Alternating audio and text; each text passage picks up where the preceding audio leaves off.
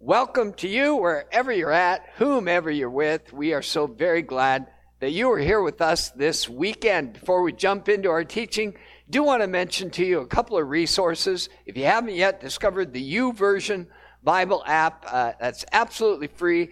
Download it on your phone or your device, and if you'll look in the lower right-hand corner, the drop-down menu under Events, search for Arlington FM Church, and there you will find a complete set of notes for this weekend's message. Also, when you're in your podcast player, if you'd also search for Arlington FM, there you will find all of our teaching content. You can listen to it, speed it up, listen to it on your way to work, and grab some good teaching there as well. Well, speaking of good teaching, we are jumping into a brand new series today. We're calling it QR, Quality Relationships. And we're looking to crack the code for good relationships in our lives. You know, we kind of touched on this last week, but consider today the full entry into this series. You know, the perspective in the Bible and really in sociology and psychology as well, just about every good thing in life comes to us through the quality of our relationships. I love the way this old psalm in the Old Testament, Psalm 133, says how good and pleasant it is when God's people live together in unity. And the psalm goes on to describe it's refreshing, it's replenishing, it's life renewing when our lives are filled with good relationships, and ends with this statement, for there, on the quality of our relationships, the Lord bestows His blessing, even life forevermore. What's He saying? Life itself comes to us through the quality of our connections with God and with each other. You know, I once had a battery in my car that I thought it went dead, and I had somebody look at it, and the battery was good, but the connections connecting the battery to the ignition system, they were all bad. They were corroded. All they had to do was be cleaned up, get a better connection, and the power that was in that battery came alive and made the car come alive. Well, that's a earthy illustration of the profound influence of good relationships in our lives. And last week, we looked at this amazing vision that a guy named Ezekiel had.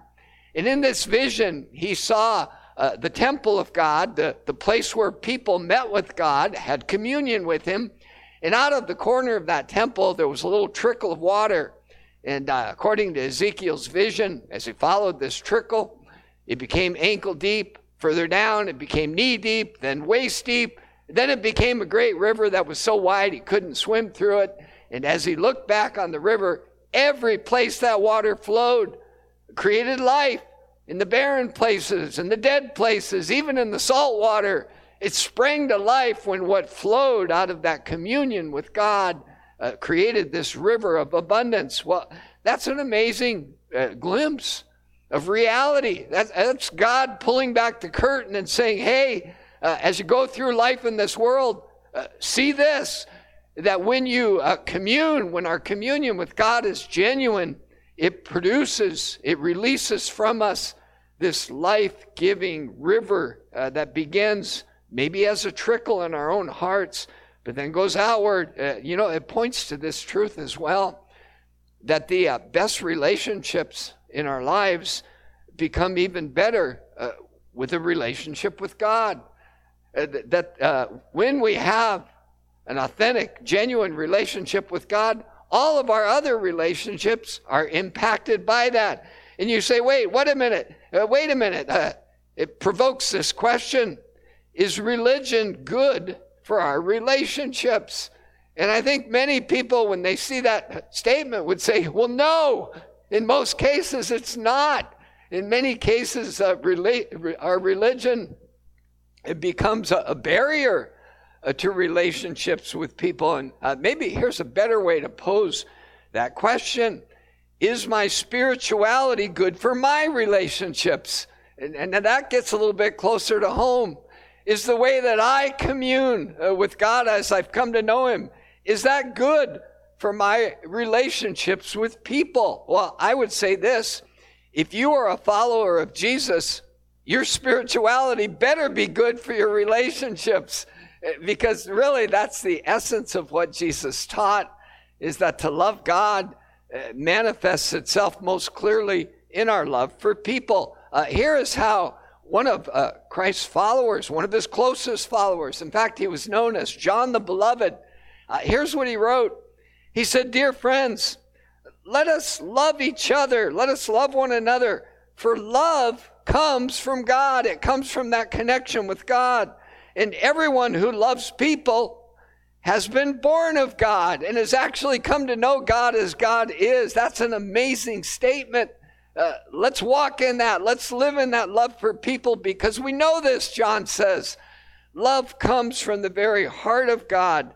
And if we love, we demonstrate that we've been born of God. He goes on, he says, "Whoever does not love does not know God, because God is love." And so here would be a good question as we jump into this series on the quality of our relationships. How do we improve our connection to God? How do we remove the corrosion from those cables that connect us to God, so that his power and his resource can be more fully released in us? Well, in case you didn't know it, that is exactly why Jesus came. He came so that he could share, open up to us, make available this incredible connection with God that releases his life into us. Here's how Jesus said it. One of the ways he said it in John chapter 7, we're told Jesus stood up and he said in a loud voice, in other words, don't miss this, "Let anyone who is thirsty come to me and drink, and whoever believes in me, as Scripture has said, rivers of living water will flow from within them." Think of that image of the water trickling out of the corner of the temple, creating life wherever it goes. Jesus is saying, look, if you'll come to me, if you'll value that connection with me, that relationship, if you make that a priority, out of your innermost being will flow this life-giving water that will produce abundance in you, and every place you allow that to flow will be impacted in a positive way. So here we're rephrasing that question. How do we connect well with God? Here's the question. How would you rate the quality of your connection to Jesus? How would you rate the quality of that attachment that you have with Jesus Christ? You know, I used to work at a really big church. I was kind of known as the wedding guy. I did a lot of wedding ceremonies, and in the premarital counseling, we used to use this assessment called a Prepare Enrich. Here's one of the printouts from this major assessment that asks these young couples hundreds of questions about the quality of their connection with each other. And you'll see on this bar graph all these categories that measured their level of agreement on how they both felt about communication, conflict resolution, how they felt about recreation, extended family, friendships, faith, finances, parenting. And this particular couple, they had a very high level of agreement. You'll see below there the different category types. This was known as a vitalized couple. They had a quality connection with each other. But going down the scale, there's actually what's referred to as a conventional and traditional. And then at the bottom end of the scale it's a devitalized. This is a relationship that has very little agreement in any of these categories. And you know, I saw some couples who they were flatlined on these levels of agreement, but they were moving forward towards marriage anyway, regardless. You know, there's a word for couples heading in that direction. The word is disaster, and unfortunately had the fingerprints all over it ahead of time. Well, when you look at the quality of our connection with Jesus Christ, you don't need 10 categories to kind of measure it or assess it. In fact, I have identified in my own life, there are really 3 ways that reveal the quality of my communion with Jesus, that either release that river of life in me or don't, become a blockade to the kind of life that Jesus wants to pour into me? Here's the three measures, the quality of my relationship with Jesus. You can measure it by affection, correction, and direction. Let me explain those. Let's talk a little bit about experiencing the affection of Jesus Christ. As Jesus was about to leave this planet, he was really anchoring his followers, his disciples, in the most essential truths they would need to grow in this vital connection with him. In fact, he said they were like branches connected to a vine. He said, remain in my love, and you'll remain in my joy. And then he said this, I no longer call you servants, because a servant does not know his master's business. Instead, I have called you friends, for everything that I have learned from my Father, I have made known to you. And so Jesus was fortifying them as they sought to carry on this relationship with him, even though he would be physically absent. He said, look, much of this relationship will be about staying in my love, knowing that you're good with me, experiencing my affirmation, my speaking to your heart, reminding you that I'm with you and I'm for you. You know, as we think about experiencing the affection, the affirmation of Jesus, I think sometimes guys can think, well, you know, when it comes to my spirituality, my beliefs, my religion, I'm not really into the touchy-feely kind of thing. And that affection of Jesus kind of seems that way, like it might be a touchy-feely thing. Well, I would say this. You know, there's a text a little bit later in the Bible, Ephesians chapter 6. It's more of a manly text. It says, put on the full armor of God so that you can take your stand against the devil. Now, that's a manly perspective. But when you look at the armor, it's all about experiencing the affirmation and the affection of God through Jesus Christ. It's putting on the helmet of salvation, the breastplate of being right with him, shodding your feet with the gospel of peace. All of these things meant to establish us in the affirmation of God and the affection of Jesus Christ.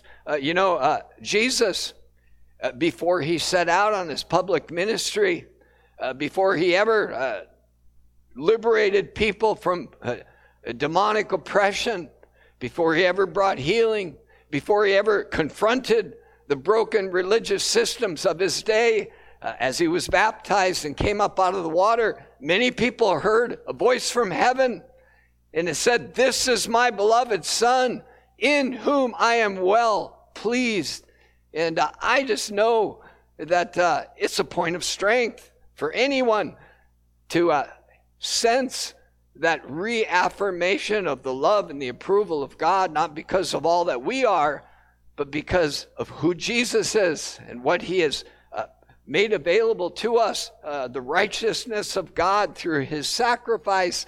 We can live in that affirmation from God. We can live in the affection of Jesus Christ, that he is now with us and he is for us. And I know that that's one of the measures of the quality of our relationship with Jesus is, do I live in that sense that he is with me and he is for me, even on my bad days, which really leads to the next measure of the quality of our connection with Christ. We have the affection of Jesus, and then we have the correction of Jesus. Here is the words of Christ himself speaking to John the Beloved, as recorded in Revelation chapter 3, verse 19. Jesus said, those whom I love, I rebuke and I discipline. I hear that again. Those whom I love, I correct, I rebuke, and I discipline them. So he's saying to this one church that had wandered off the path, be earnest and repent. Here I am. I stand at the door and I knock. If anyone hears my voice and opens the door, I will come in and I will eat with that person and they will eat with me. And see, the reality here is if we're going to have a vital connection with Jesus Christ, one that is alive and genuine and life-producing, we need to be open to the correction of Jesus. We not just experience his affection, but we receive his correction. We're willing to allow truth into our hearts that might hurt. In fact, I read this quote this week from a guy named Andy Stanley. Here's what he said. If you want to be led well by God, I will not lie to myself even when the truth makes me feel bad about myself. Hear that again. I've made a decision.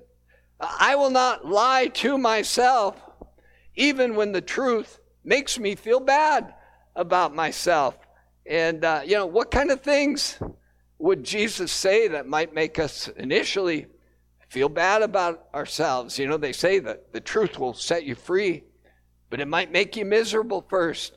And I happen to firmly believe that if we're going to have a growing, thriving, life-giving connection with Jesus, we have to be open to receiving his words of correction.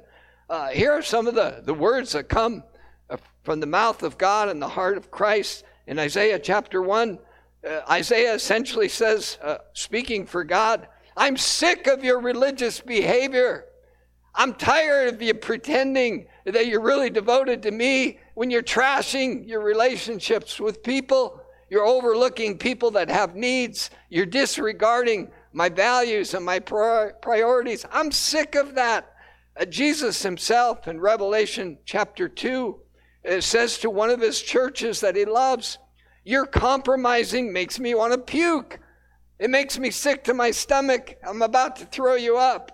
And, if we think those are harsh and words that might be damaging to relationship, in that same text, Jesus said, those whom I love, I correct and I rebuke. So I'm sick of your compromise, and I love you with an undying love and affection. And I happen to believe that when we're open to receiving the correction of Christ, it nurtures us in that quality connection to him that releases that river of life within. I once had a friend who worked with me in serving youth and youth ministry. And back in those days, there wasn't a lot of ways to get a hold of someone when they went dark, when they went off the grid, when they went off the radar. And this guy was always at everything we always did. But one week he didn't show up. Couldn't get a hold of him. Called him on his landline. No answer. That was pretty much all you could do. You couldn't text him. You couldn't message him on social media. You couldn't cyber stalk him. He was just out of the loop. And after about a week, he showed up again. And I said, Mike, where were you? What happened? And his response was, he said, I just felt like I needed to reconnect with Jesus. And then he said something I'll never forget. He said, I enjoyed marvelous times of repentance and renewal. Amazing perspective. I enjoyed wonderful times, restoring times of repentance and renewal. He got his heart right with Christ. He received some correction, which really leads to the final measurement of a quality relationship with Christ as we experience his affection, we receive his correction, and finally, we walk in his direction. This is the direction of Jesus. He said it like this, come to me, anyone who is weary and burdened, and I will give you rest. And then these wonderful words, take my yoke upon you. What's that? Get in where I'm going. Join with me. Let me guide you and lead you along the way. He said, take my yoke upon you and learn from me. For I'm gentle, you can trust me. I'm humble of heart, and you will find rest for your souls. For my yoke is easy and my burden is light. What's he saying? He's saying, look, if you'll be open and receptive to the directives that I give you, they will lead you to a good place. I'll never take you in a bad direction. This is Jesus saying, if you'll open up to me, I'll keep you from a lot of the harsh disappointments in life. I'll protect you. In fact, Jesus said, when you pray, say, God, lead us not into temptation, but deliver us from evil. And for that to happen, We need to be responsive. And, I've found that this is very practical and powerful when we're open to the direction of Jesus. He'll say, notice that person. Don't say this. Keep that word to yourself. He'll give you direction in your marriage. I once read that one of the most destructive things a couple can do is to begin to daydream about what it would be like to be with someone else when you're disappointed with your spouse, when they're not behaving the way you wish they were, they're not fulfilling your expectations. According to marriage researchers, one of the most destructive pathways we can take is to begin to daydream about, what would it be like to be with someone who was like this and not like that? And we're actually opening the door out at that point. Well, I found when I'm open to the affection, the correction, and the direction of Jesus, he'll coach me on those things. I'll find my thoughts maybe turning in a direction that isn't healthy, and he'll say, think about this, and plan a different thought there that is more life-affirming. And if I'm living in the affection of Jesus, if I'm open to the correction of Christ, and I'm walking in the direction that he gives me as I commune and interact with him, it's kind of like this. It's like David described what it's like to have a good shepherd in your life. He said, the Lord, the Creator, God himself is my shepherd, and I lack nothing. That's exactly how Christ wants to guide us forward out of our relationship with him. He makes me lie down in green pastures. I find rest as I follow and commune with him. He leads me beside quiet waters. He refreshes my soul. Anybody need a little bit of that today? He wants to give that to you, but it comes as we experience his affection, his correction, and walk in his direction. He guides me along the right paths for his name's sake. In other words, he's got an interest in your life being blessed, in your relationships doing well. And even though David says, I walk through the darkest valleys, I will not fear evil, for you're with me. Your power, your rod, your staff, your correction, your direction, they comfort me. In fact, you prepare a table before me in the presence of my enemies. You anoint my head with oil. My cup overflows.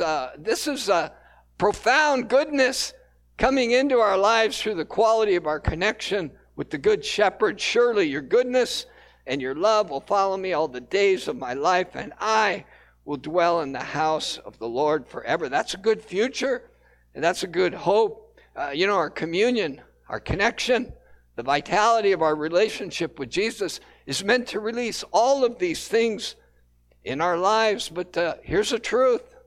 Oftentimes, our interaction with Jesus is no different than our interactions throughout the day. We bring all of our worries, all of our cares, all of our anxieties, all of our fears, all of our hostilities. And as we think we're establishing this vital connection with Jesus, we're kind of swirling in our own negative thoughts. And I was took notice of a book that was written right in the thick of our pandemic. And this book was written by an author who had never written anything before. But when she wrote this book called Get Out of Your Head, How to Escape Your Own Toxic Thoughts, it became a bestseller. And I have to believe it's because a lot of us find ourselves in this day and time caught up in the negativity in our own heads.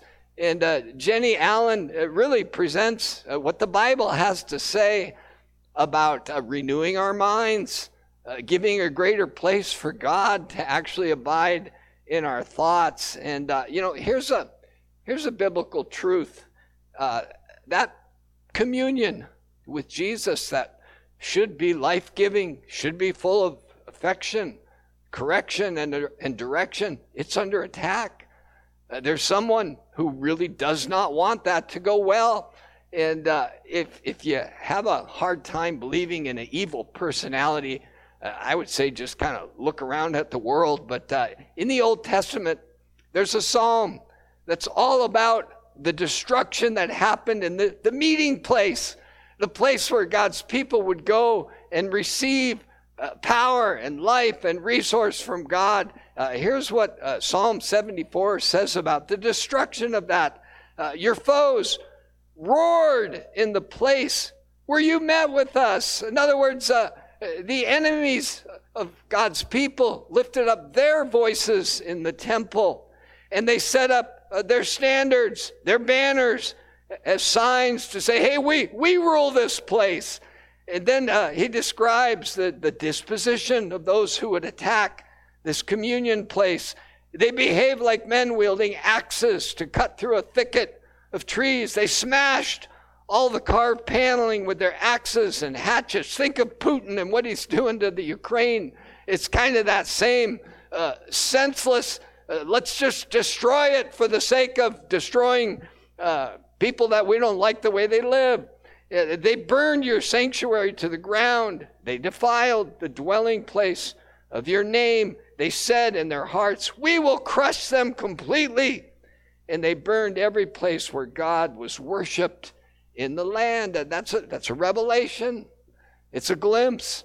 It's no wonder why we have a hard time stilling our thoughts, quieting our hearts, and actually communing, connecting with the living presence of Jesus so that we can experience his love and his affirmation, his correction, his words of truth meant to bring freedom into our lives, and his direction that he wants to lead and guide us into all those wonderful places. There's opposition. It comes from our own heads, but it also comes from an evil personality who wants to keep us distant from that source of life. Decades ago, there was a young man in our youth group called me one day. He asked me if I'd come over to his house. He said someone had broke in their house. They thought they might have known who it was, but they weren't sure. And he said that they were quite a bit of destruction in their home. So I said, sure, I'll come on over. And when I walked in the door, I was staggered by what I saw. I couldn't believe it. There was literally piles of garbage, 2 feet deep, covering every inch of the floor. All of the drawers had been pulled out, dumped on the floor. Every closet had been emptied. There were knives, forks, and scissors stuck in the walls. And all the cushions on the furniture had been torn apart and spread abroad. It just struck me when I stood in that house. I had a thought, the devil is very real. And it's that kind of chaos that can exist in our own minds, that can keep us from the one relationship connection that releases every good thing in our lives. And as we move to prayer at the end of this message, I do believe this with all my heart. Jesus wants to have a wonderful connection with you. In fact, he's done everything he possibly could do, poured out his life completely so that he could bring us into that relationship with God and with himself that releases all life in us. As we pray, I just thought of this one little illustration. I was up camping once by myself at a wonderful place called Clear Lake, and knew that there was a water pump at the other end of the campground. So I went down to fill up my containers and got to the water pump and started pumping that handle. Nothing came out. Dry as a bone. In fact, it was hard to move the handle. It felt so rusted and dry. And then I saw a little box at the base of the pump, and there was a little note on that box that said, for priming the pump, make sure you fill after you're done. And I lifted that box, and there was a glass of water, kind of dingy looking, but it said, use this to prime the pump. And so I poured that water into the pump, started moving that handle again. It started loosening up, and then it started gurgling, and then fresh, flowing, life-giving water began to pour out of that pump. And I gotta believe that at the end of this message, God wants to prime the pump of your heart He wants to vitalize that interaction, that communion that you can have with Jesus. And I want to invite you to pray with me. Lord God, thank you for being the giver of every good thing. We believe that you created the world and all that is in it. You created us to know you, to be in a relationship with you. We want to thank you, Jesus, that you came to reveal the Father. Thank you, Lord, for lifting up your voice and saying, if anyone is thirsty, let him come to me and drink. And Lord, would we do that right now? Would we just decide, no one can impact the quality of our connection with you but us. We get to choose. We get to choose whether that time we seek you, we connect with you, will be a time of chaos, where we bring our anxieties and our worries, our hostilities, and we just let that be the state. Or Lord, if we learn to switch the volume off, learn to quiet those thoughts and receive from you, receive your affection, welcome your correction, and walk in your direction. Lord, make that real to us, I pray. Help us to value that connection time with you above all else, knowing that every good thing flows out of the quality of our interaction with you. Maybe as you're hearing these words, you're thinking, I've never really called upon Jesus Christ. I never responded to that invitation to come to him and find that river of life, but I want that. I know I need that. And I would encourage you, just pray a prayer like this. Lord Jesus, that's me. I'm thirsty. I need you to come. I want to drink from your well. I want to have a connection with God. I want this river of life to begin to flow from within my own heart. Lord, I'm like that chaotic house. There's wreckage inside me. I've been through a lot, but I know, Lord, that you're offering me something better. I want to open up to that. Pray that you would lead me. Let me know your love. Show me what I need to change, and guide my steps as I try to follow you. In Jesus' name I pray. Amen.